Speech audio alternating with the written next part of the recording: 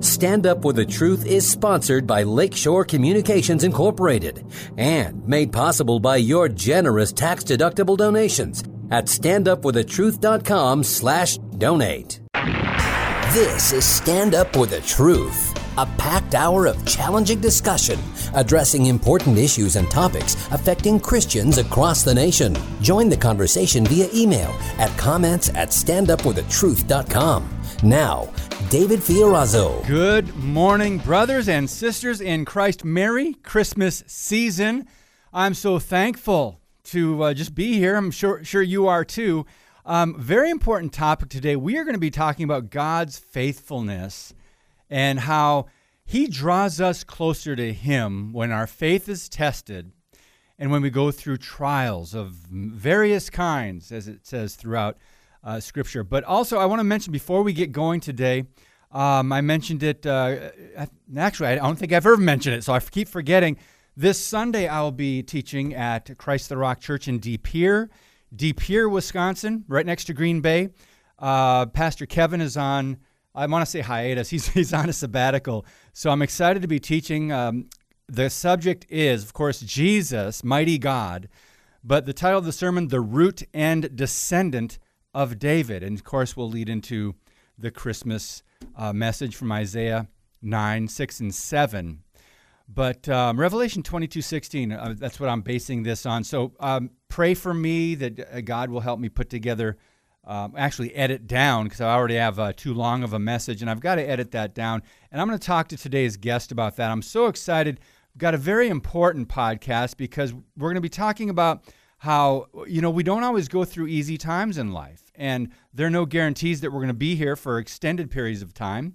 The future is guaranteed to no one. However, our eternal future, if you are born again, a believer in Christ, and you have surrendered your life to Him and made Him your Savior, He's already Lord no matter what. But anyway, we have that security that the world does not have, nor do they understand. So that's why we're still here, to proclaim the goodness of God, the gospel of Jesus Christ in that message. So I'm so excited to have Pastor Mike Abendroth back with us of No Compromise Radio, and he preaches out in Massachusetts, senior pastor there. And Mike, I'm so thankful to have you back on the podcast, brother. Welcome.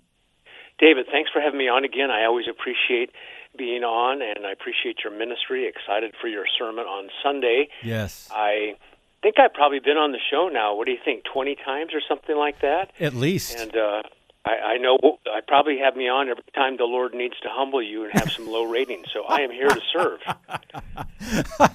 I love you, brother. I love your humor. But I'm so glad that you're back. And the listeners right now have no idea why I said that. So before we get to you giving me advice for the teaching such an important topic, the God-man, the deity and the humanity of Jesus, Revelation 22:16, Jesus being the root and the descendant of David. Let's talk about His faithfulness and how God brought you through, a near-death experience this year. You almost died of respiratory failure, and you spent 16 days in the hospital. Mike, where do you want to start with that? Well, David, that's a really good question. I'm thinking of Psalm 81, and it says, 89, I will sing of the loving kindness of the Lord forever. To all generations I will make known your faithfulness with my mouth. And that's really what I have been trying to do in the ministry that God has given me, and even now. So what happened was, it was September. I'd been riding the bike a lot. I thought I was in pretty good shape and doing all the prophylactics with C and D and quercetin and all that stuff to stay healthy. Mm-hmm. And I got COVID, and it wasn't too bad the first week, and then by the end of the second week, I couldn't breathe. And so off to the hospital I go, and for those listeners that understand a little bit about oxygen, I was on the nasal cannula at 2, then 5, then 10, then 15, and that's the max there that they can give you off the wall. So then I was on something called high flow, which was 60 liters, and they looked at me and said, you have acute respiratory failure. And it's interesting because I know that I'm going to die one day, and I think we all know that, right? Mm-hmm. We understand, even unbelievers know that. But then when they look at you and you think, I need to give my wife the passwords and tell her where the life insurance policy is. And, Lord, I'd like to live. We have this built-in desire to live. But I'll submit, and I can't do anything about it anyway. I will do what you please. But I'd really like to stick around for my wife and kids and the local church. And I just remember sitting there thinking, Dave, that if sola fide, that is faith alone, isn't right, if that's not true, that it's faith in the finished work of Jesus, who lived for me, died for my sins, was raised from the dead, ascended, and now prays for me at the right hand of the Father.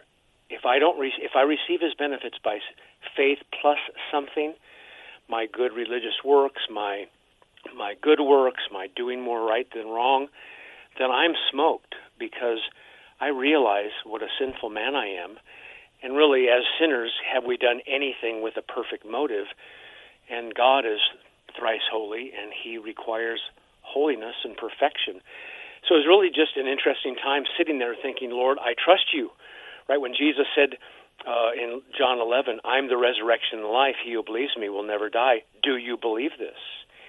And I thought, Lord, I offer nothing to you, except I believe that Jesus really did die and rose for me. He died for my personal sins and rose for me and gave me new life. And I didn't want to take a verse out of context, but it's like, Lord, into your hands I commit my spirit. And it was really kind of the end.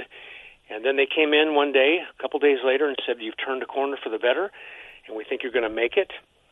And 3 months later, now I'm here and feeling pretty good. The lungs are clearing up. I still don't have my voice 100%, but I'm very thankful, and so it's my privilege now to be able to preach again the last 3 weeks and declare God's faithfulness. So thanks for asking.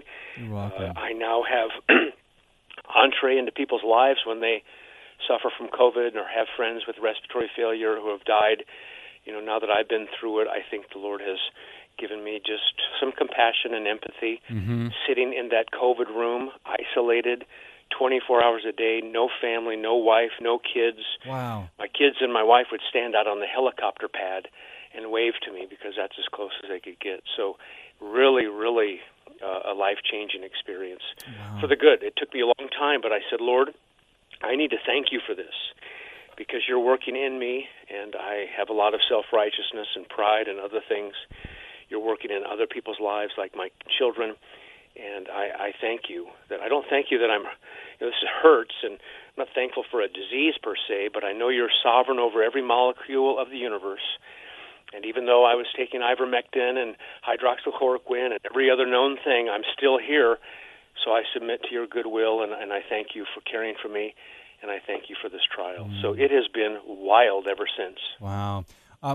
What I'm also hearing is God's sovereignty plays into this so very much, because we can do everything that we know to do in our own human wisdom and understanding to try to live healthy, to take care of ourselves, to pray and to try to be good Christians and live a good life and everything else. But when it comes to our ultimate destiny, what that final day is, God knows the number of our days. And it was, for me, Mike, and I didn't go through nearly what you went through. I was in urgent care 3 times. It took 2 months for me to get my voice back and to have my lungs strong again, but I wasn't hospitalized. But nonetheless, I was looking up to God and saying, Lord, I'm yours. If you decide to keep me around, I will do my best to live my life for you and give you glory and try to do the work that you've called me to do. But if not, I am happy to go home. And I don't think people that don't believe in Jesus, that don't have faith, Mike, I don't know that they can relate to that. It's almost a peace. It's almost a supernatural peace, and it sounds like that's where you were at as well through most of it. Well, it's interesting, David. I concur with you. And while I was sitting there in the hospital, I thought, it's hard for me to read. I had a lot of COVID fog, and so I'd listen to my Bible app and listen to podcasts. I tried not to watch the TV all day, so I would just think. And people would come into the room, different pulmonologists, respiratory therapy, nurses, and I would say to them, I'm a pastor. Thanks for helping me. Is there any way I could pray for you? Because I don't really have anything else to do, so maybe I could just pray for you when you have a need. And they would look at me like, you need the prayers, pal, not me. And so I just thought, okay, God is either sovereign over everything. When I had cancer, someone said, God is sovereign over every cancer molecule. And I could have done everything possible to try to prevent COVID and to have this reaction, but this is just the way my body reacted. And what are my options? And the good option was, even when I couldn't pray or read the Bible, Hebrews 7 talks about the Lord Jesus. He lives to make intercession for us. Amen. And throughout the years, I've had especially some old grandmas in my life, not even related to me, and they'd say, Mike, we pray for you every day. And I thought, what would you give to have somebody pray for you every day? Wow. A godly old Christian lady praying for you every single day. And I thought, that's priceless. But some of those ladies have died, so they aren't praying for me every day because they're in glory.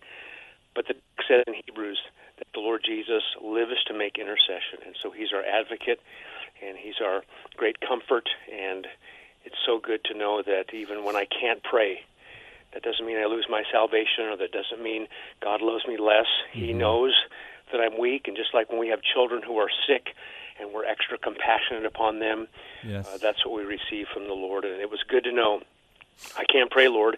My only prayer basically was, because I was so sick, please help me. And I think that's a good prayer when you can't pray anything else, because we know that great Lamentations 3:23. Amen. About every morning God's compassions never fail because they're new. And then it says, great is thy faithfulness.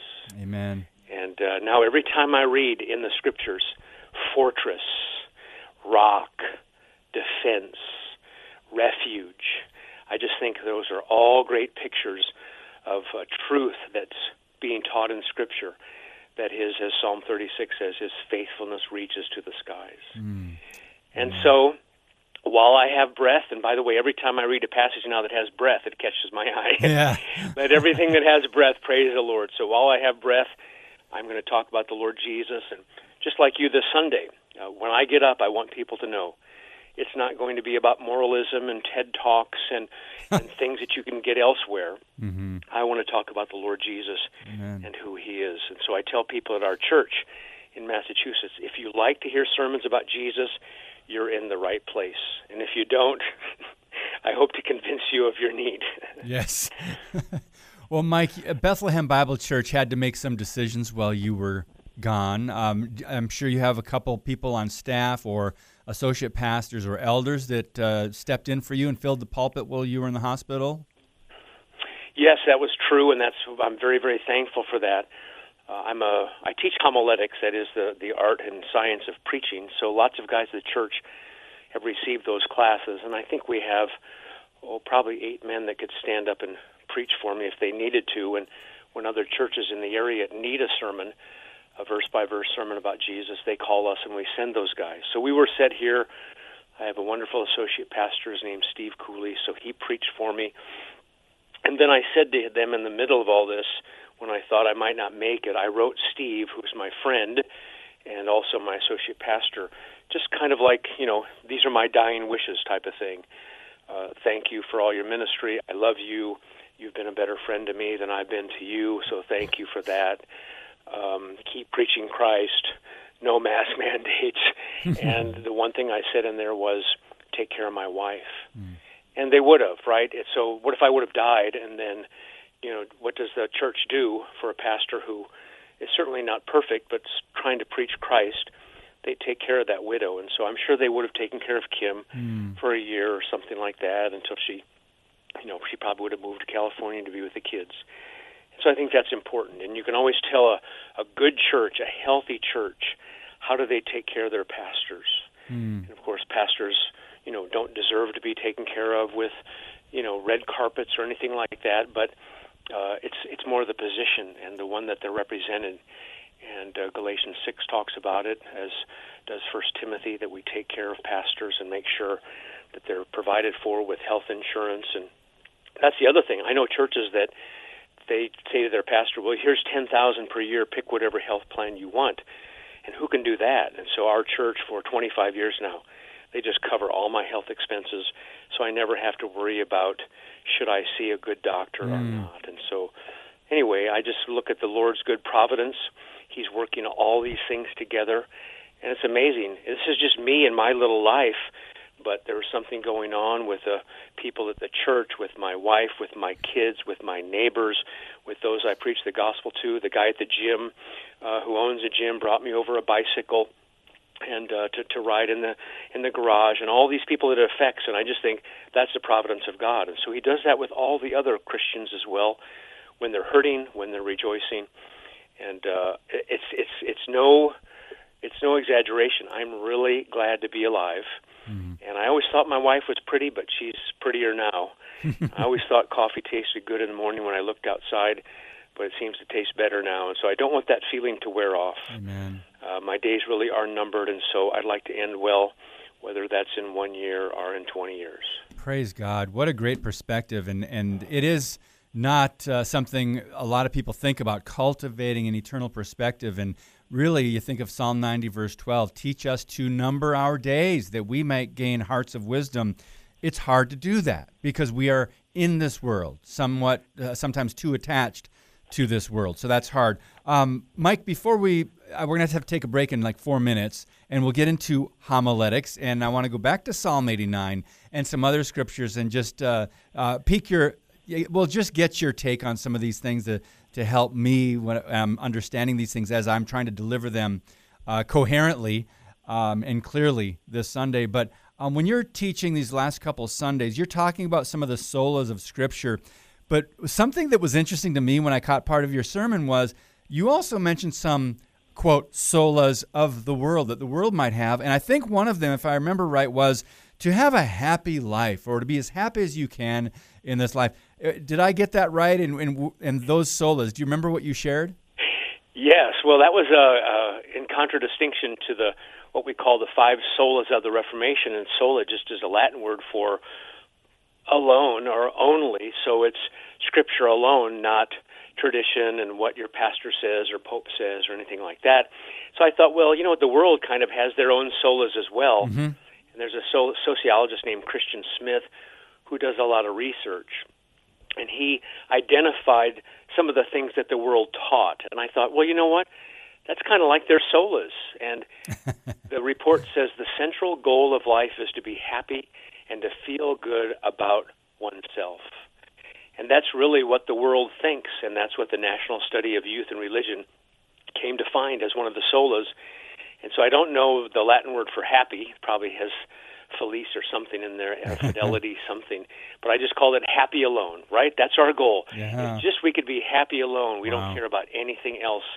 And it just struck me, especially in light of my sickness and struggling, and lots of people here at the church who have gone through trouble and cancer and COVID. God wants us to be holy, and happiness tends to be the caboose that follows the engine of holy living. Now, of course, we can't live a holy life apart from the Holy Spirit and union with Christ, and it is a gift to live a holy life, that's true, but we're also commanded to do certain things and to be pure and to be holy as God is holy. And so I just think to myself, the world just has it backwards, and almost whatever the world is selling, the opposite's usually true. I love what you just said. It's very profound, Mike, and you're known for those statements. You said, happiness is the caboose that follows the engine of holiness or a holy life. Did I get that right? Yeah, yes, you did. I didn't come up with that myself, although if it makes you think I'm profound, then we'll leave it at that. But I've been taught that. Well, you know what? I mean, you think about the joy of the Lord. The world can't experience that because happiness is temporary. It's so dependent on our circumstances. But the joy of the Lord, holiness, that is something that is constant or should be constant in our lives. And that, of course, produces happiness and helps us in our circumstances so that we're not downcast whenever negative or faith-testing circumstances, things that happen in life that we don't typically like, we still have the joy of the Lord. We still are in pursuit of holiness, whether we are going through good circumstances or not. We were Pastor Mike Abendroth of No Compromise Radio and pastor of Bethlehem Bible Church in Massachusetts. When we come back, we'll talk more about the Christmas history and some scriptures applying to that on Stand Up for the Truth. Keep it right here. Your monthly financial support of StandUpForTheTruth.com is needed and appreciated. Now, back to today's Stand Up for the Truth with David Fiorazzo. Pastor Mike Abendroth is with us today, and we're going to talk a little bit about homiletics. He's going to help me, and you guys get to be in on this conversation of two friends across the country from each other and just hoping to deliver God's word in a way that will be glorifying to Jesus this Sunday and every time we speak, of course, not just when we teach in the pulpit. But Mike, back to Psalm 89, which you quoted at the beginning of the podcast. I will sing of the graciousness of the Lord forever. To all generations I will make your faithfulness known with my mouth. For I have said, graciousness will be built up forever. In the heavens you will establish your faithfulness. And then verse 3 and 4, which I was going to touch on this Sunday. I have made a covenant with my chosen. I have sworn to my servant David, I will establish your descendants forever and build up your throne to all generations. And Mike, I would just love for you to just share your thoughts on that and help me here. Sure. Well, one of the things when we think about preaching or homiletics is maybe we're a listener and we think, well, I'm not a pastor and I don't preach or anything like that, but there's much to be learned about teaching the Bible that everyone needs to know, because moms are teaching their children about the Bible, and dads teach their children the Bible, and people teach Sunday school classes. We all have friends that aren't believers, and so when we're evangelizing them, we're urging them and wanting them to believe, but we're also teaching them, right? We're teaching them about who Jesus is. So a clear and simple and precise biblical proclamation, or if it's evangelism, you're sharing or something, everybody needs that. And so I always try to tell our congregation when we talk this way, don't tune out by just saying, oh, I'm a pastor. So when you're talking about Psalm 89, I have made a covenant with my chosen. I've sworn to David my servant, I'll establish your seed forever and build up your throne to all generations. Then it also has a little Selah there, S-E-L-A-H. And that Hebrew word Selah, there's probably 5 different possibilities. We don't know really for sure. Most people think it means something like stop and let that sink in. Think a second longer. Spurgeon said Selah means it would not be meet or right to hurry on, right? So you want to read through your Psalms in the morning, but okay, stop and just let this one settle in and think about it a little bit more. What we have here is the Davidic covenant that God has promised, and you can read about that too in 2 Samuel 7 regarding who receives this covenant and who's the one giving the covenant. And I would probably, I'm not a betting person with real money, but just figure of speech, I'm betting, David, you're going to use these verses when you talk about this Sunday. And I won't tell you the reference because you'll probably know it. He will be great, and he will be called the Son of the Most High. And the Lord will give him the throne of his father David, and he will reign over the house of Jacob forever, and his kingdom will have no end.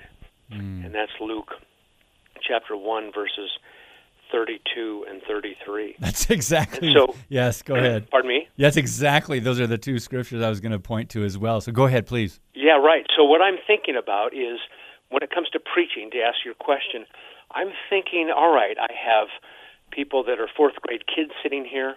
I have people who have PhDs in theology and everyone in between. And so I think we can talk about deep truths. But lots of times we need to say, well, in other words, or that is to say, and then you kind of rein it in. The word propitiation's in your Bible, and everyone uses big words at work, and there's a theological big word, it's propitiation, and it means God's wrath is assuaged or exhausted or emptied out on Jesus. And so I think we can talk that way, and even with the Davidic covenant, it'll be kind of a Christmas sermon, David, this Sunday. And so I think you get into it, but you don't have to get into every little detail of that. I think it's big picture, and here's the big picture. God is faithful, and for any of us to go to heaven, we're going to need a God-man, right? This is Job 9 talk where I need a mediator between God and man. And so the mediator is going to have to be God. because how could he mediate with God without being God himself, perfect and holy?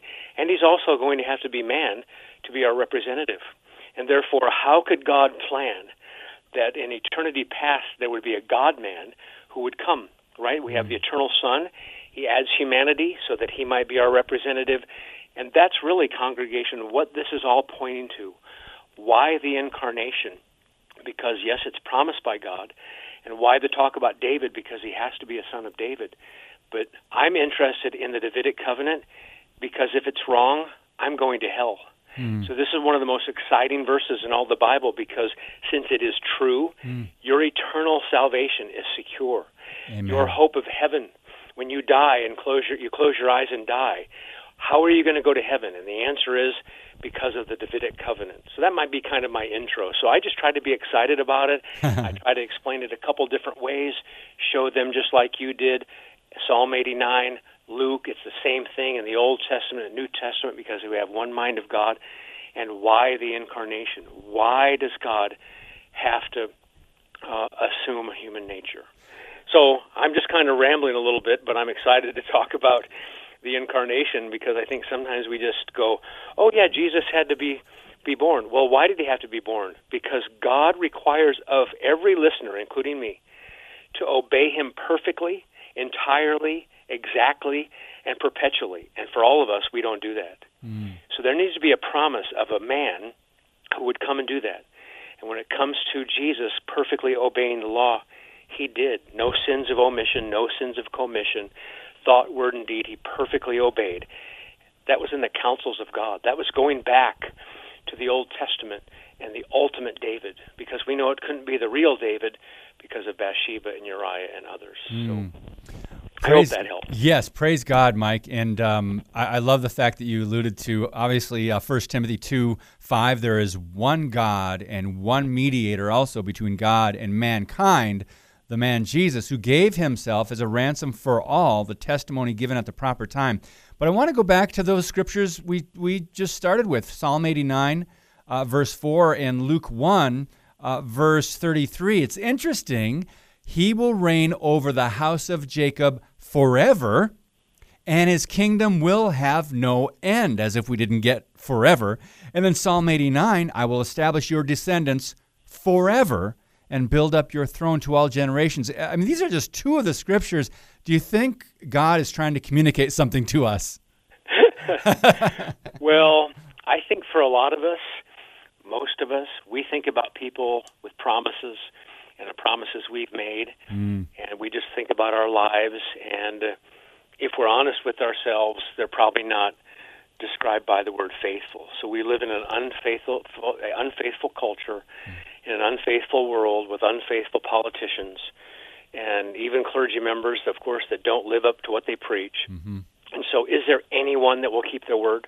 Can we find someone in this world that will do the right thing at their own loss, their own hurt, to keep their word? And of course, everything points to the Lord Jesus, because when you begin to read the scriptures, knowing what's going to happen, like we do, and you look at Adam and you think, oh, here's this great representative, and then he sins right in the garden. Or you say, well, you know what, maybe the Messiah is going to be Abraham, and then he says, oh, don't kill me, sleep with my wife, she's my sister. Not once but twice. It's the same thing with Isaac. I don't want to be killed because of my wife's sake. And when I read that in Genesis 26, I'm thinking, there needs to be somebody that says, I will die for my bride. How does a man treat his bride? I will die for my bride. And here's Isaac. I thought maybe he'd be the one. The Lord protected him, and he didn't get sacrificed there on Mount Moriah in Genesis 22. Isaac's the guy. He's our Messiah. I don't want to die for my bride. And of course, we keep working through David and all the way up, and we realize there was one who perfectly obeyed the Lord and honored him. He loved God, he loved his neighbor, and he said, I'll die for my bride. Wow. And there's a lot of scriptures that emphasize the fact that not only was he God, but he was man. He was human, and he lived on this earth, and he had to go through all the trials and the tests that we go through, but he did it without sin. And I love the book of Hebrews that goes through some of that. But I want to go back to Romans 1, verse 3. Another one of those passages, Pastor Mike, that talks about the humanity and the deity in either the same verse or in two verses. It says, concerning his son, who was born of a descendant of David. That's fascinating that it puts of a descendant of David, according to the flesh, who was declared the Son of God, with power according to the Spirit of holiness. How? By the resurrection from the dead, Jesus Christ our Lord. So in just those two verses, Romans 1, verse 3 and 4, talks about his humanity, according to the flesh, and then it talks about his deity, the resurrection from the dead. Only God could have done that. Amen. And here's what's happening, too. For years, I made the mistake. It's not heresy, but it's not the best language. I would say things like this about the God-man. I would say that Jesus is fully God and fully man, or I'd say things like he's 100% God and 100% man. Now, when people say that, I don't correct them.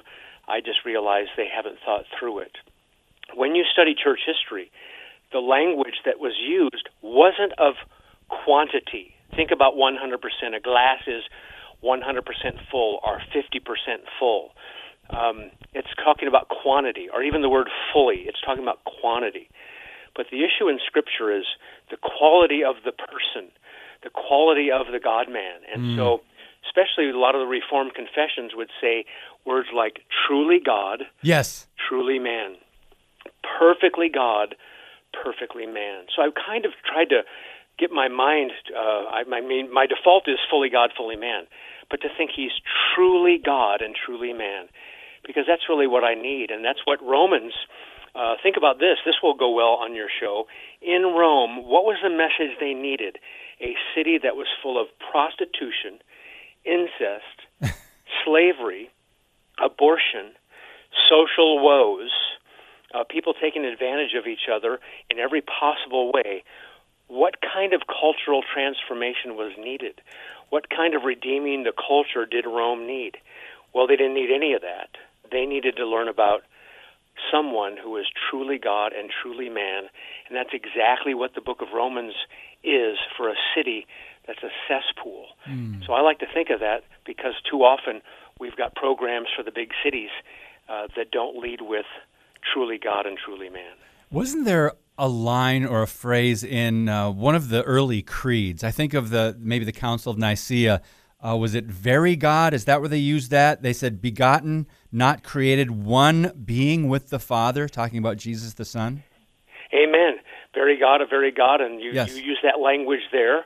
And I think here it's good to be precise. And again, we're not trying to run around and correct everybody, but I think as teachers, and you're going to be preaching on Sunday, you, dear congregation, need someone who's going to be perfectly man, to be your representative, and perfectly God, to have enough righteousness to give you, to be able to conquer death, etc. So I just kind of like that language, right, where we say, he is totally, or maybe I shouldn't use it, he is truly God and truly man.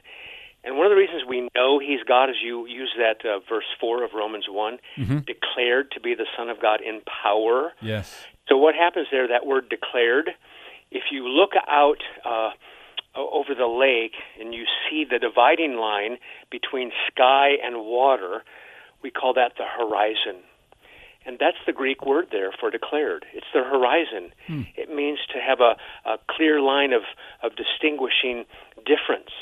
And you would like to know why Jesus is different than every other person that's ever been born. Of course he's sinless. Of course he can do miracles. Of course he's the way, the truth, and the life. What Paul's focusing on here is he is different than everyone else because he has been raised from the dead. Amen. Amen. And since we're into this, I mean, we only have 3 minutes left in this segment, but I would like to go a little bit further into the God-man and talk about different words. For example, in Hebrews chapter 1, when it talks about Jesus is the radiance of his glory and the exact representation of his nature. I think you said something earlier that talked about quality, right? Exact representation. I mean, those are pretty important words there put together, describing the Son, capital S. Well, absolutely. And with only a couple minutes to talk about it, what the writer of Hebrews does, kind of like with Genesis 1:1, in the beginning, God created the heavens and the earth, and now there's not, hello, how are you, grace and peace, this is who I am, this is who sent me. It's this extolling of who Jesus is in chapter 1, verses 1 through 3. And I learned a word when I was studying the Bible that I love when it talks about the radiance of his glory, and that word is effulgence. So, when was the last time you said, David, effulgence? Just kind of a fun word to say. You have to use a lot of lips and tongue and breath and everything, effulgence. And when we think about the glory of God, you think about the transfiguration and who the Son is, and we kind of get a see on the outside what he's like on the inside, this Shekinah glory and this wonderful surpassing of the temple's glory. And now we have Jesus, temple of his body. And he just starts off just extolling who Jesus is. And that's what I think we need. I mean, they had social problems in the congregation, moral problems, but it's starting off with a good message from Jesus. And I think that's what you're going to do on Sunday. I don't like to have pastors give me 1,000 things to do and forget the Lord and Savior. I'd like to hear something from the pastor on Sunday that no one else will tell me. CNN doesn't tell me. Fox doesn't tell me. Citizens Free Press doesn't tell me. Drudge Report doesn't tell me. I need some good news. I've sinned this week. Am I okay with God? And for the Christian is, of course you're okay, because here's this great God-man, and because of him, he's your advocate. You're fine. God's not mad at you. I need that message. Yes, we do, and everybody does. And thank you so much for that, Pastor Mike.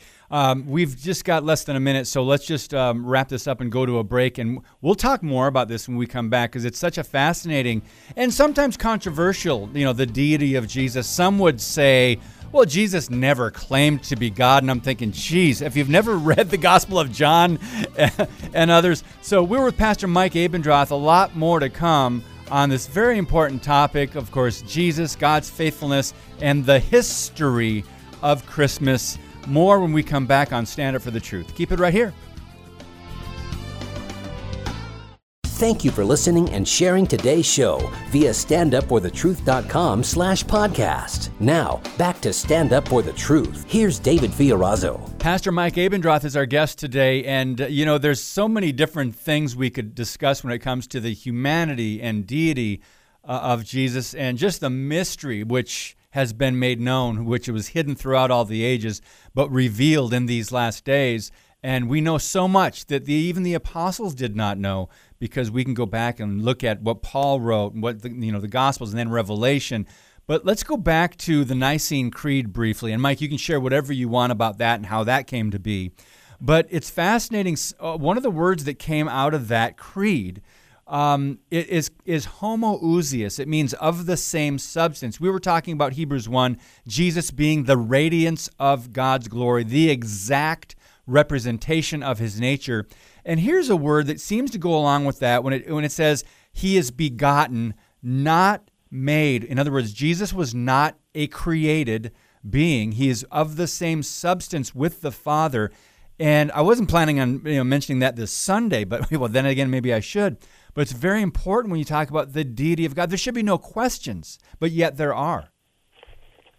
Yes, well, what happens is there's this word, like you just said, that especially John uses, only begotten. I say it's a word. In English it's two words, but in the Greek it's one, mono, only, and where we get the word generations, genes, monogenes, only begotten. And even there's lots of good ESV passages, but the ESV in John 1:14, 1:18, 3...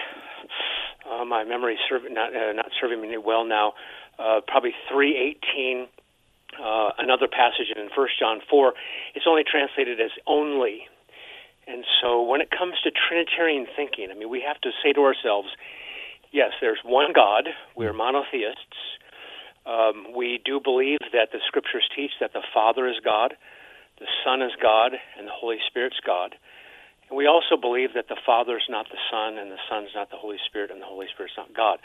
Those are all things that we need to have in our minds about the Trinity. So we can think of things like, well, the Father raised the Son raised himself, and the Holy Spirit raised the Son. And why is that true? Well, there's one God. There's not three gods doing three different things. But what the begotten language talks about is, how do they relate to one another? Why didn't the Father come and die on the cross? Why is it the Son? And lots of times we think of Father and the Son, and we think of somebody's better than someone else. The Father's superior to the Son. But that's not the language of Scripture. Yes. The Father and the Son and the Holy Spirit are co-equal in essence and being. But how do they relate to one another? So the point of our discussion now is, with words like only begotten, we don't think what the Jehovah's Witnesses do.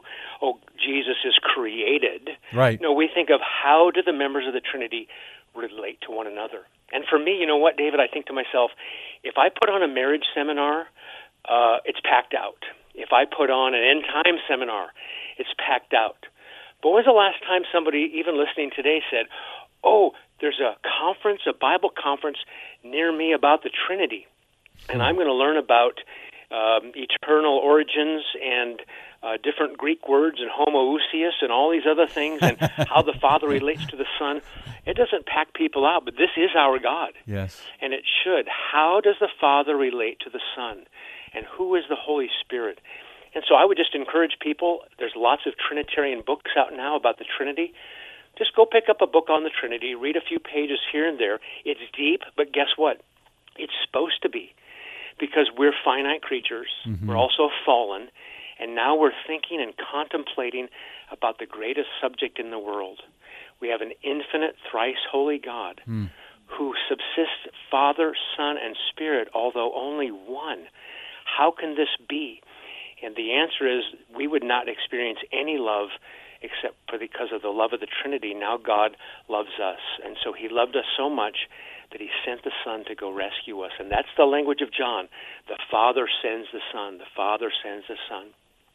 So I just like talking about the Trinity.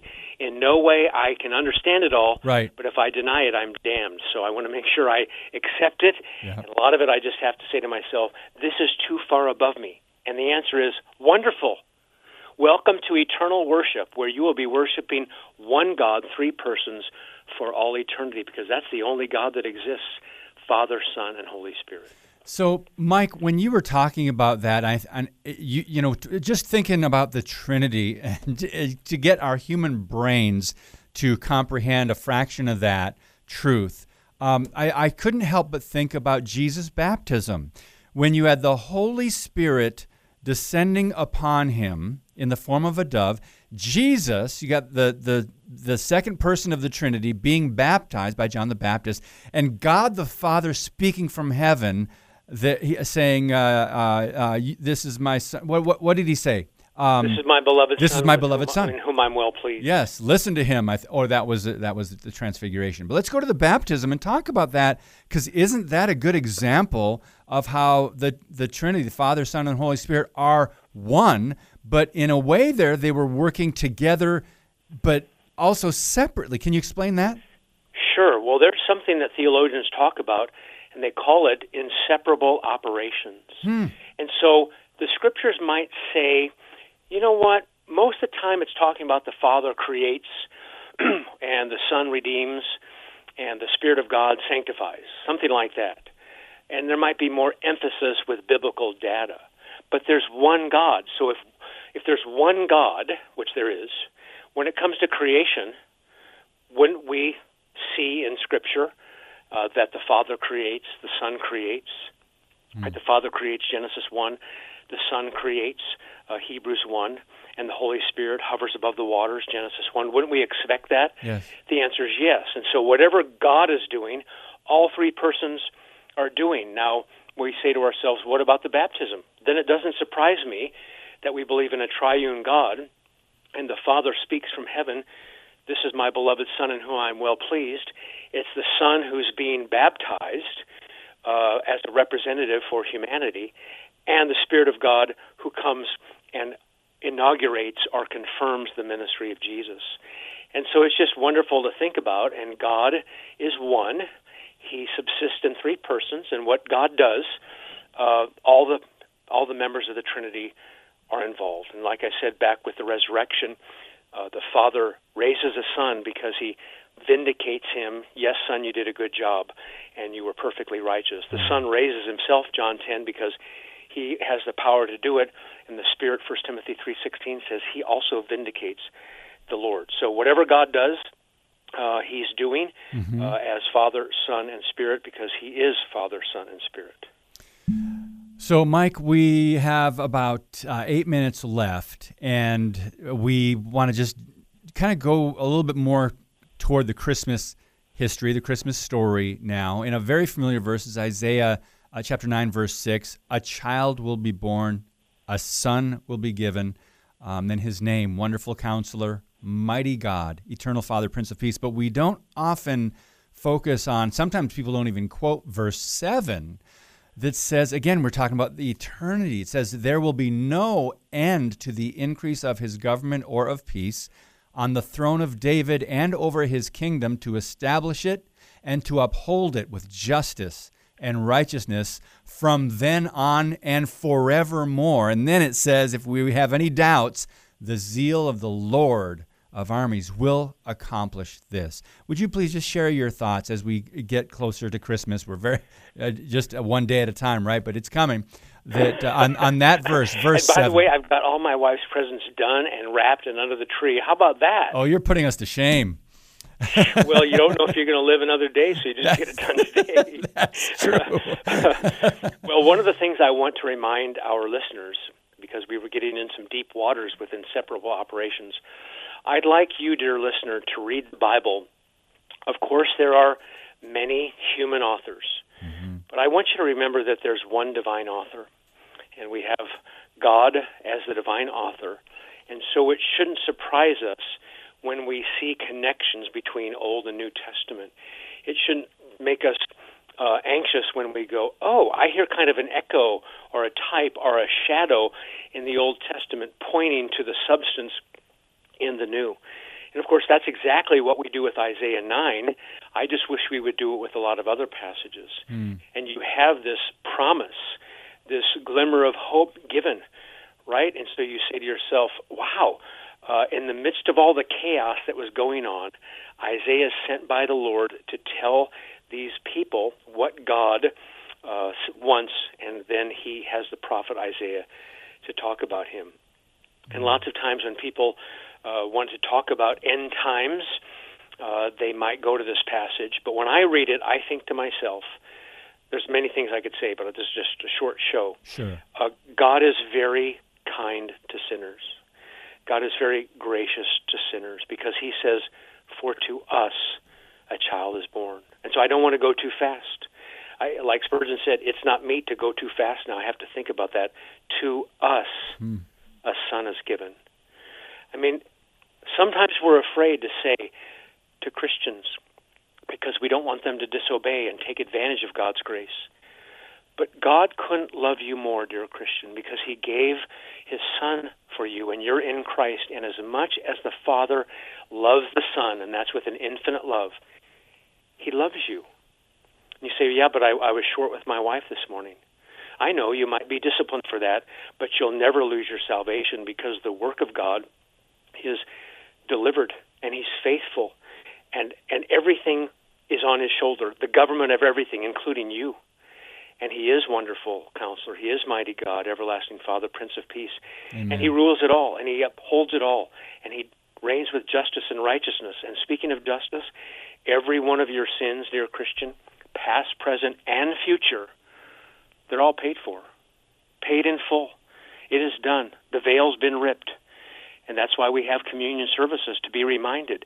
I think I get to heaven, even now as a pastor, too often by what I do. I had my quiet time. I read my Bible. I did everything.